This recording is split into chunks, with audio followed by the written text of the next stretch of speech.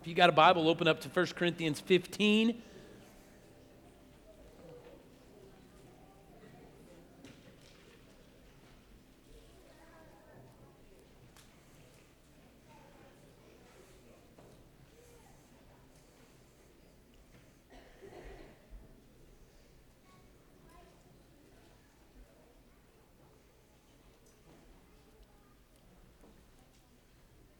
They just keep coming. I got to do this in a couple weeks. This is making me nervous.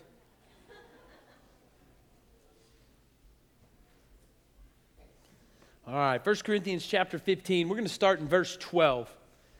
And this is what the Apostle Paul says. He says, "Now if Christ is proclaimed as raised from the dead, how can some of you say that there is no resurrection of the dead? But if there is no resurrection of the dead, then not even Christ has been raised. And if Christ has not been raised, then our preaching is in vain, and your faith is in vain. We are even found to be misrepresenting God because we testified about God that he raised Christ whom he did not raise, if it is true that the dead are not raised. For if the dead are not raised, not even Christ has been raised. And if Christ has not been raised, your faith is futile, and you are still in your sins. Then those who have fallen asleep in Christ have perished. If in Christ we have hope in this life only, we are of all people most to be pitied." Let's pray. Father, thank you for this day. Thank you for each and every person that's here. Thank you for the songs that we just sang that sang about all that you've done for us in your life, in your death, in your resurrection. And Father, I pray now as we look at this just great text of Scripture that talks about the resurrection and how important it is, Father, that you have risen, that, Father, it would sit on our hearts, that it would fill our hearts with joy and thankfulness and gratitude for what you've done, that this not be something that we think about only on Easter, but that every Sunday we gather, we would cast our mind and our thoughts towards that empty tomb, knowing that you have done what we could not in living the life that we should have lived, in dying the death we deserved, in taking our punishment, in defeating sin and the reign of death on our life by rising again. That, Father, this would be a doctrine that we would hold on to, and it would be a glorious thing to us. And it's in your name we pray. Amen. So last week we looked at 1 Corinthians chapter 15, verses 1 through 11. And kind of what Paul said as he's ending the letter and he's going towards the home stretch, is he wanted to bookend his whole book of 1 Corinthians with the gospel. And he wanted to remind people and remind the brothers and sisters that what is of first importance, the thing that we should hold higher than anything else, is the good news of the gospel of what Jesus has done for us. The fact that Jesus has lived the life we should have lived, that he died a death that we deserve, that Jesus has substituted himself for sinners, and that he's rose again, securing our salvation. And Paul says that is the message that we should run back to continuously. And what we said last week is that the heart of the gospel is that God substituted himself in the place of sinners. That the heart of every other religion is, here's how you're supposed to live. Here's the rules, good luck keeping them. But the heart of Christianity says this is what has already been done for you by Jesus Christ. Now rejoice and rest in that. And so what Paul wants these believers to understand is that the gospel is of first importance. It's not the thing that we go, well, that's just our entryway into the pool. It's the diving board. No, Paul says the gospel is the pool itself. It's the thing that we swim in, that we stay in. We never leave it. This morning in our men's Bible study, I reminded the men once again of the gospel. That so often we want to look to externals to see how good a person is, where Christ says, no, it's all about what Jesus has done in our hearts. It's all about faith in Christ. It's all about the gospel. And so this last issue that now Paul will turn his attention to within the Corinthian church is the issue of the resurrection of Jesus Christ. How many of you guys in here have played Jenga, or you enjoy playing Jenga? Anybody? Okay, so you get it, right? So you understand the premise of the game, right? You have all these blocks, 3 high, right? And you got to push one out at a time and move it to the top. And the goal is to see how tall you can get the tower without knocking it down. But eventually somebody is going to knock over the tower, and the person who knocks over the tower, they're the loser, right? They moved the wrong block out. I hate that game. I mean, one, because I'm lazy and I don't like cleaning it up to play it again. I mean, to me, it's kind of like, But then I'm just not any good. Like for some reason, like I get shaky trying to move those blocks out. I can't do it. But that's kind of what Paul's going to say today, is that the resurrection of Jesus Christ is kind of like a game of Jenga. That if you take out the resurrection, like if you say it's not there, or you don't think about it, or you deny it, then that whole tower is going to come collapsing down. Then everything that happened on the cross was completely worthless without the resurrection of Jesus Christ. Tim Keller has said that the resurrection is the hinge upon which the story of the entire world pivots. And the resurrection has profound implications for how anyone lives. So the resurrection of Christ in the past and the resurrection of human beings in the future have a very deep and practical significance for the present. See, the resurrection changes the way both death and life are understood and experienced in the here and now. So if you take the resurrection out, then your faith is completely worthless. And I think what happens a lot of times is this, is that us preacher types, we love to get up here and we love to emphasize the cross. And we love to emphasize the transaction that took place where Jesus exchanged his perfect life for your sinful life. Right? And because of that great exchange, that we're now counted righteous in the sight of God, that we've been given this positional standing in front of God, that when God looks at you and I, he no longer sees all of our sins or our mess ups and all the ways that we fail him. Instead, he sees Jesus' perfect life instead of your sinful life. And that is all true and yes and amen. But the problem is that if we stop there, we don't have any hope for what's coming after all of this. And a lot of times that's where we stop. See, Paul says in Romans 4:25 that Jesus was delivered up for our trespasses. And then check this out. He was raised for our justification. That they go together. That the cross and the resurrection are two things that you cannot separate from one another. And apparently what had been taking place in the Corinthian church is that they were making this mistake, is that they were emphasizing the life of Jesus, but on the other end they were saying that, well, the resurrection of Jesus is the end of it all, there's no more. And more than likely what they were doing was teaching dualism, which was very popular in the Greco-Roman world. Dualism, Gnosticism, that said this physical body is not important. It's the soul that's more important than the physical body. And see, what's crazy is that Christianity doesn't teach that. Christianity talks about the whole body and the importance of our physical body and our spiritual soul, and that you can't separate the two out. And so what's going on is that there's been this major confusion about the resurrection and its place in the Christian life. And so as Paul brings the letter to a close in 1 Corinthians chapter 15, he wants them to understand how important this doctrine is and how dangerous it is to remove it. So 1 Corinthians chapter 15, look at verse 12. Paul says, now if Christ is proclaimed as raised from the dead, how can some say that there is no resurrection of the dead? But if there is no resurrection of the dead, then not even Christ has been raised. And if Christ has not been raised, then our preaching is in vain and your faith is in vain.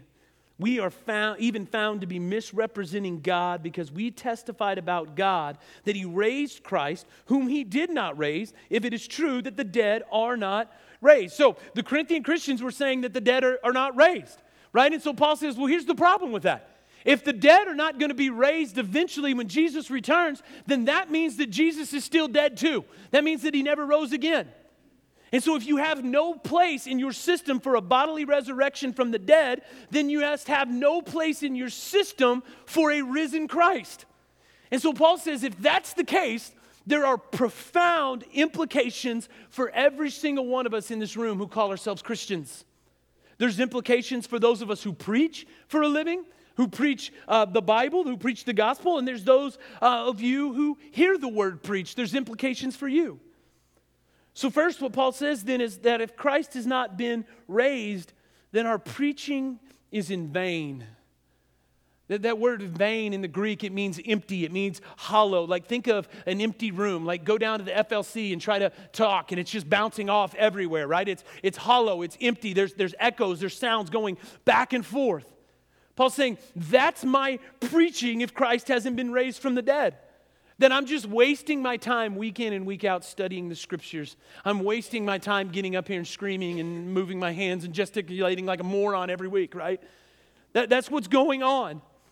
See, if Jesus didn't die and didn't rise, if Jesus stayed dead and didn't rise, then this whole message this morning is a complete and total waste of time, is what he's saying. But not only that, look what he says in verse 15. He says, we're even found to be misrepresenting God because we testified about God that he raised Christ whom he did not raise, if it is true that the dead are not raised. So not only am I wasting my time preaching to you, Paul says that I'm misrepresenting God. In other words, what I'm doing up here is just blasphemy. I'm saying things about God that simply aren't true. That if the dead are not raised, then Christ was not raised, then our message is completely and utterly empty, is what Paul's saying.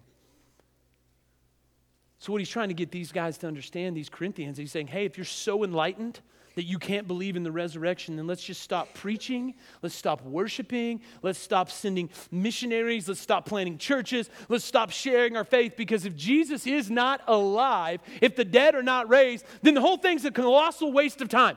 There's no point even being here if that didn't happen. But it's not just for me, the preacher. There's implications for you, the hearer, as well. Look at verse 14. If Christ has not been raised, our preaching is in vain. And then look what he says. And your faith is in vain. So if what I'm preaching isn't right, then what you believed and what you're gathered here today to worship and say you hold true, none of it's true if Jesus wasn't raised. In other words, Paul says your faith is worthless. You're worshiping a dead guy, and what's the point of worshiping somebody who's dead? You would be no different than any other religion. Your salvation's worthless because, in effect, you're saying that God wrote a check for your sins, but there wasn't enough money in the bank for it to clear, right? Or for some of you younger kids, right, he did a debit, right, and there wasn't enough money in there, okay? Check, so what's that? I don't know, right? So what he says is that what Jesus did was a complete and total waste of time if he's still dead and if you don't believe that the dead will rise again, right? But more than that, look what he says, verse 16. For if the dead are not raised, not even Christ has been raised. And if Christ has not been raised, your faith is futile and you're still in your sins. So it's back to Jenga again. Paul says, man, you think you can slide that one block out and not knock the whole thing down? You are completely mistaken. You're crazy. You're actually in deep trouble because if Christ has not been raised, the problem is you're still in your sins. Your sins weren't paid for. You're still wallowing in them. You're still dead in your trespasses. You're lost, is what Paul says, if Jesus never rose again.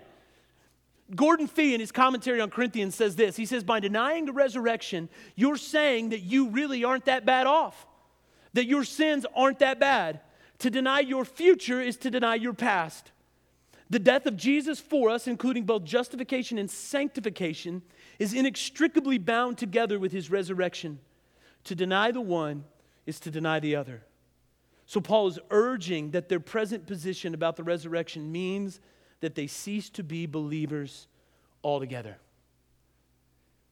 That if you deny that it happened, that if you don't believe that Jesus rose again, if you don't believe that one day we will rise again, Paul says your faith is completely worthless.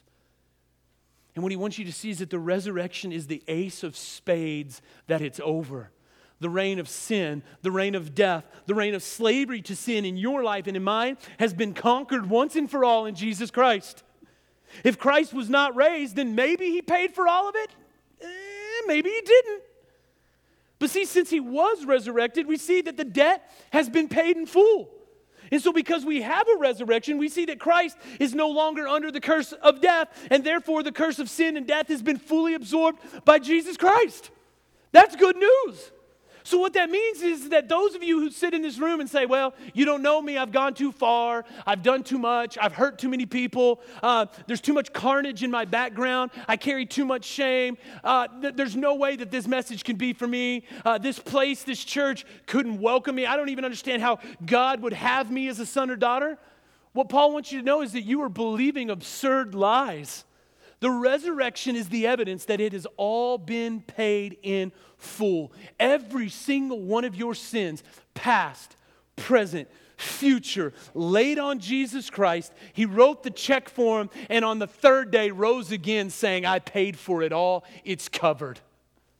Hebrews 7:27 says this. It says, he has no need, like those high priests, to offer sacrifices daily, first for his own sins and then for those of the people, since he did this once for all when he offered up himself. The cross and the resurrection was enough. The book of Hebrews will also say that the altar's closed. He's no longer taking offerings for sins. So that means that our penitence and all the ways that we try to pay God back is kind of confusing. It's been paid for. It's done. If you're in Christ, your bill has been paid in full. You got up to leave the restaurant and found out that somebody already paid for it. Right? You ever have that happen? That's a cool thing. That's what he means.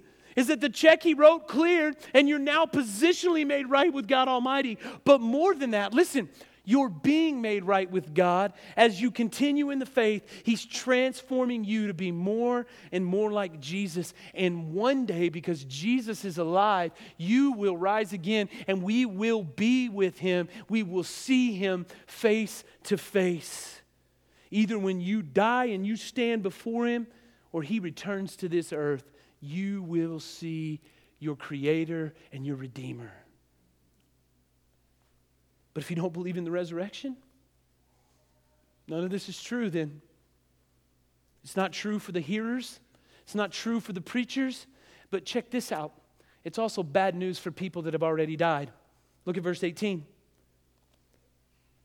Paul says, then those who have fallen asleep in Christ have perished. So if the resurrection is not true, there's no hope for us in this life. Then all those who have died in the faith before us, they're out of luck too. That means when I do funerals, I don't get to comfort people with the hope of living again. I don't get to comfort people with the hope of being reunited with the Lord and with their loved ones. If he has not risen again, then there is no hope at all. That death is final. It's the end of the sentence of your life. The dead have perished, they're gone, is what Paul says. And then verse 19. Paul says, if in Christ we have hope in this life only, we are of all people most to be pitied. So it's got implications for the hearer. It's got implications for the preacher. It's got implications for those who have already died. But then he also says that if you don't believe in the resurrection, your Christianity is only for this life. Without a resurrection, what it means is that we're just making people's lives better with a vague general message about God and being nice to your fellow man. Right? I mean, that's good for this life, but that's all it is. Then why be a Christian? Right? I mean, just go be a social worker or run a nonprofit, dig wells, just go be a good person and make people comfortable on this earth for eternity in hell. That's what Paul says.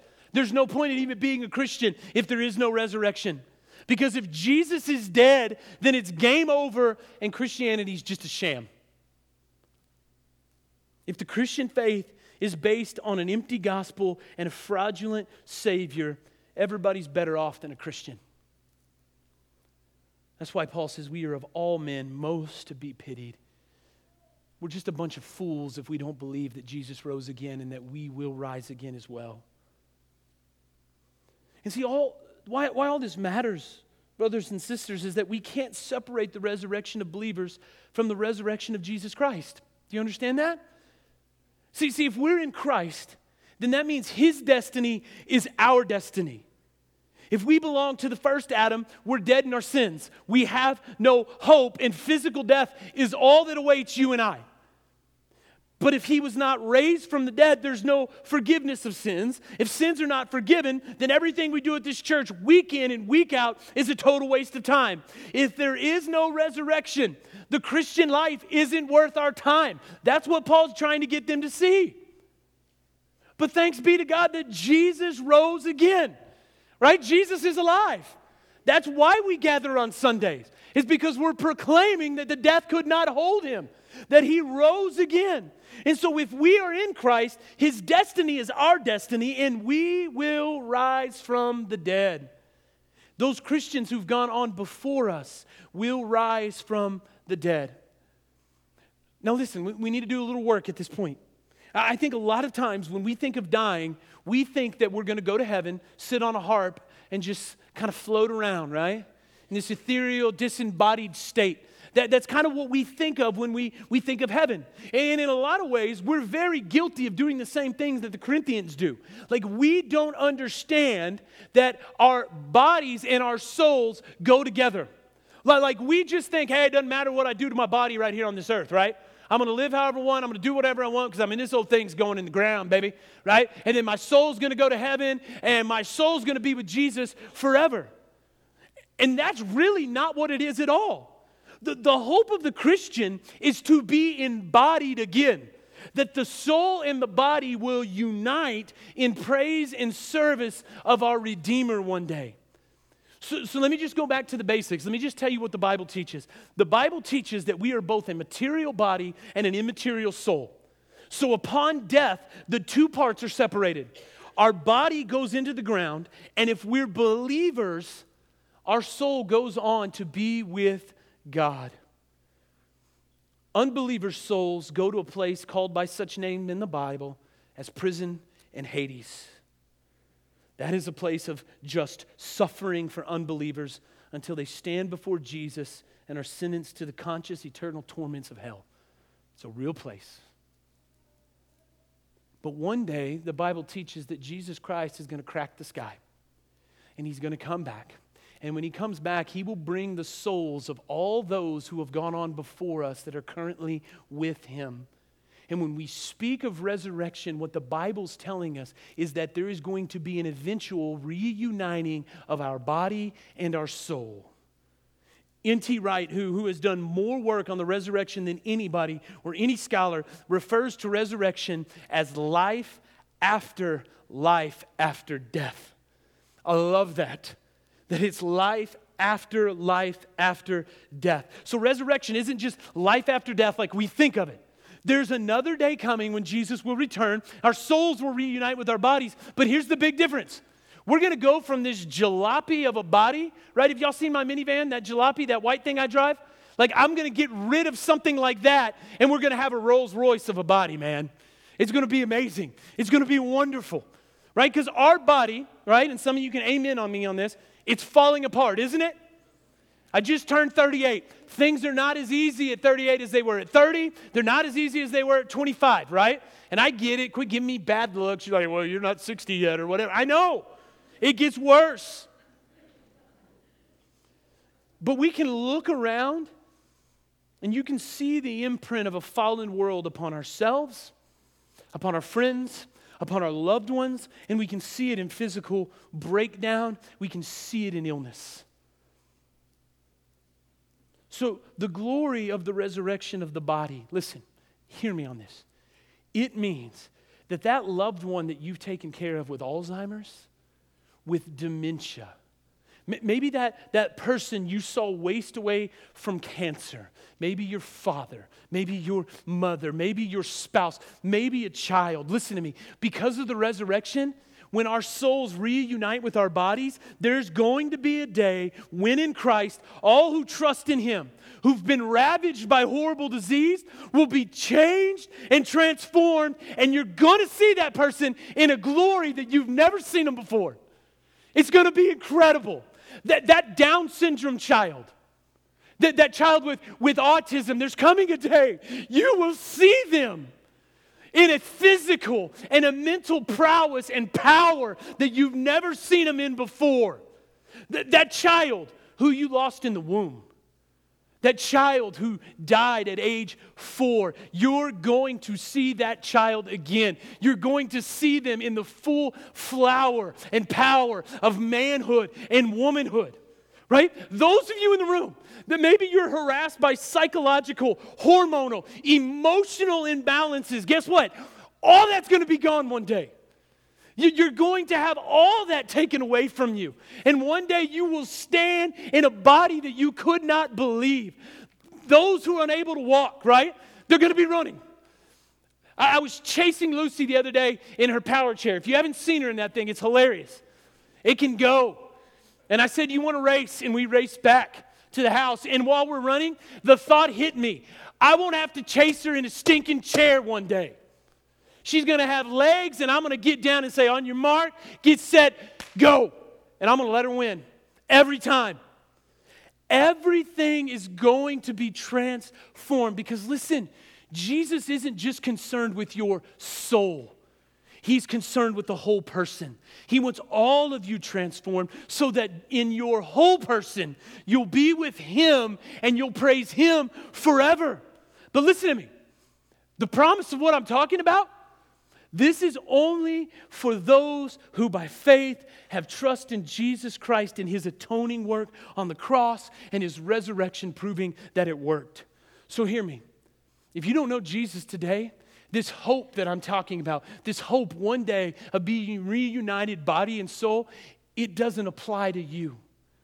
And so if that's you today, as the gospel's been preached, as maybe your heart has been stirred, that is the Lord calling you and wooing you. Trust in Jesus today. Don't leave without telling somebody that you need Jesus. And then for Christians, listen, the resurrection is significant for our sanctification. Because as we grow in holiness, we learn to live in victory over sin until one day in our own resurrection, we will live forever free from the presence, the power, and the practice of all sin. And that is the hope that we have to look forward to. So if you would, bow your heads and close your eyes. This morning, it's great that our text ends up here because now we're going to go to the Lord's table and we're going to remember what Jesus has done for us. We're going to remember His life, His death, and we're going to remember His resurrection and what we have to look forward to as believers. And so as my deacons come down to the front,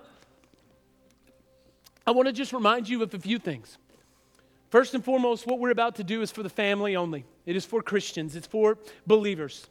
And so if you're in this room and you're not a believer, we just ask that you sit this one out. Nobody's going to make fun of you. Nobody's going to embarrass you. But we do believe that this is for the brothers and sisters. If you're a guest with us and you're a Christian, by all means, please come to the table with us. You're welcome at the Lord's table. The other thing I want to tell you is this, is the Bible's very clear that when we come to the table, we need to make sure we come in a worthy manner. And so what that means is that when we come to the table, we remember that the only reason you have a right to come to this table is not because of who you are or what you've done, but because of what Jesus has done. So reflect on that. Remind yourself of what Jesus has done for you. Maybe there's some unconfessed sin or some things right now in this moment that you just need to give up to the Lord before you approach Him. And so the deacons will be coming. They'll be passing out a tray. Right? Just grab a juice and a cracker and just wait a minute and we'll all partake together here in just a moment, okay? So let's pray. Father, thank you for this day. Thank you for all that you've given us. Thank you for the hope that we have of the resurrection. Thank you, Father, that death could not hold Jesus, that He conquered it, that He broke it. And that, Father, the hope for the Christian now is that there is coming a day where we will rise again, where we will be embodied, soul and body again, and we will be given beautiful, glorious, wonderful, amazing bodies to enjoy and to stand in the presence of our Savior and our King forever and ever and ever. Thank you so much for that. Father, be with us now as we go to your table. And it's in your name we pray. Amen.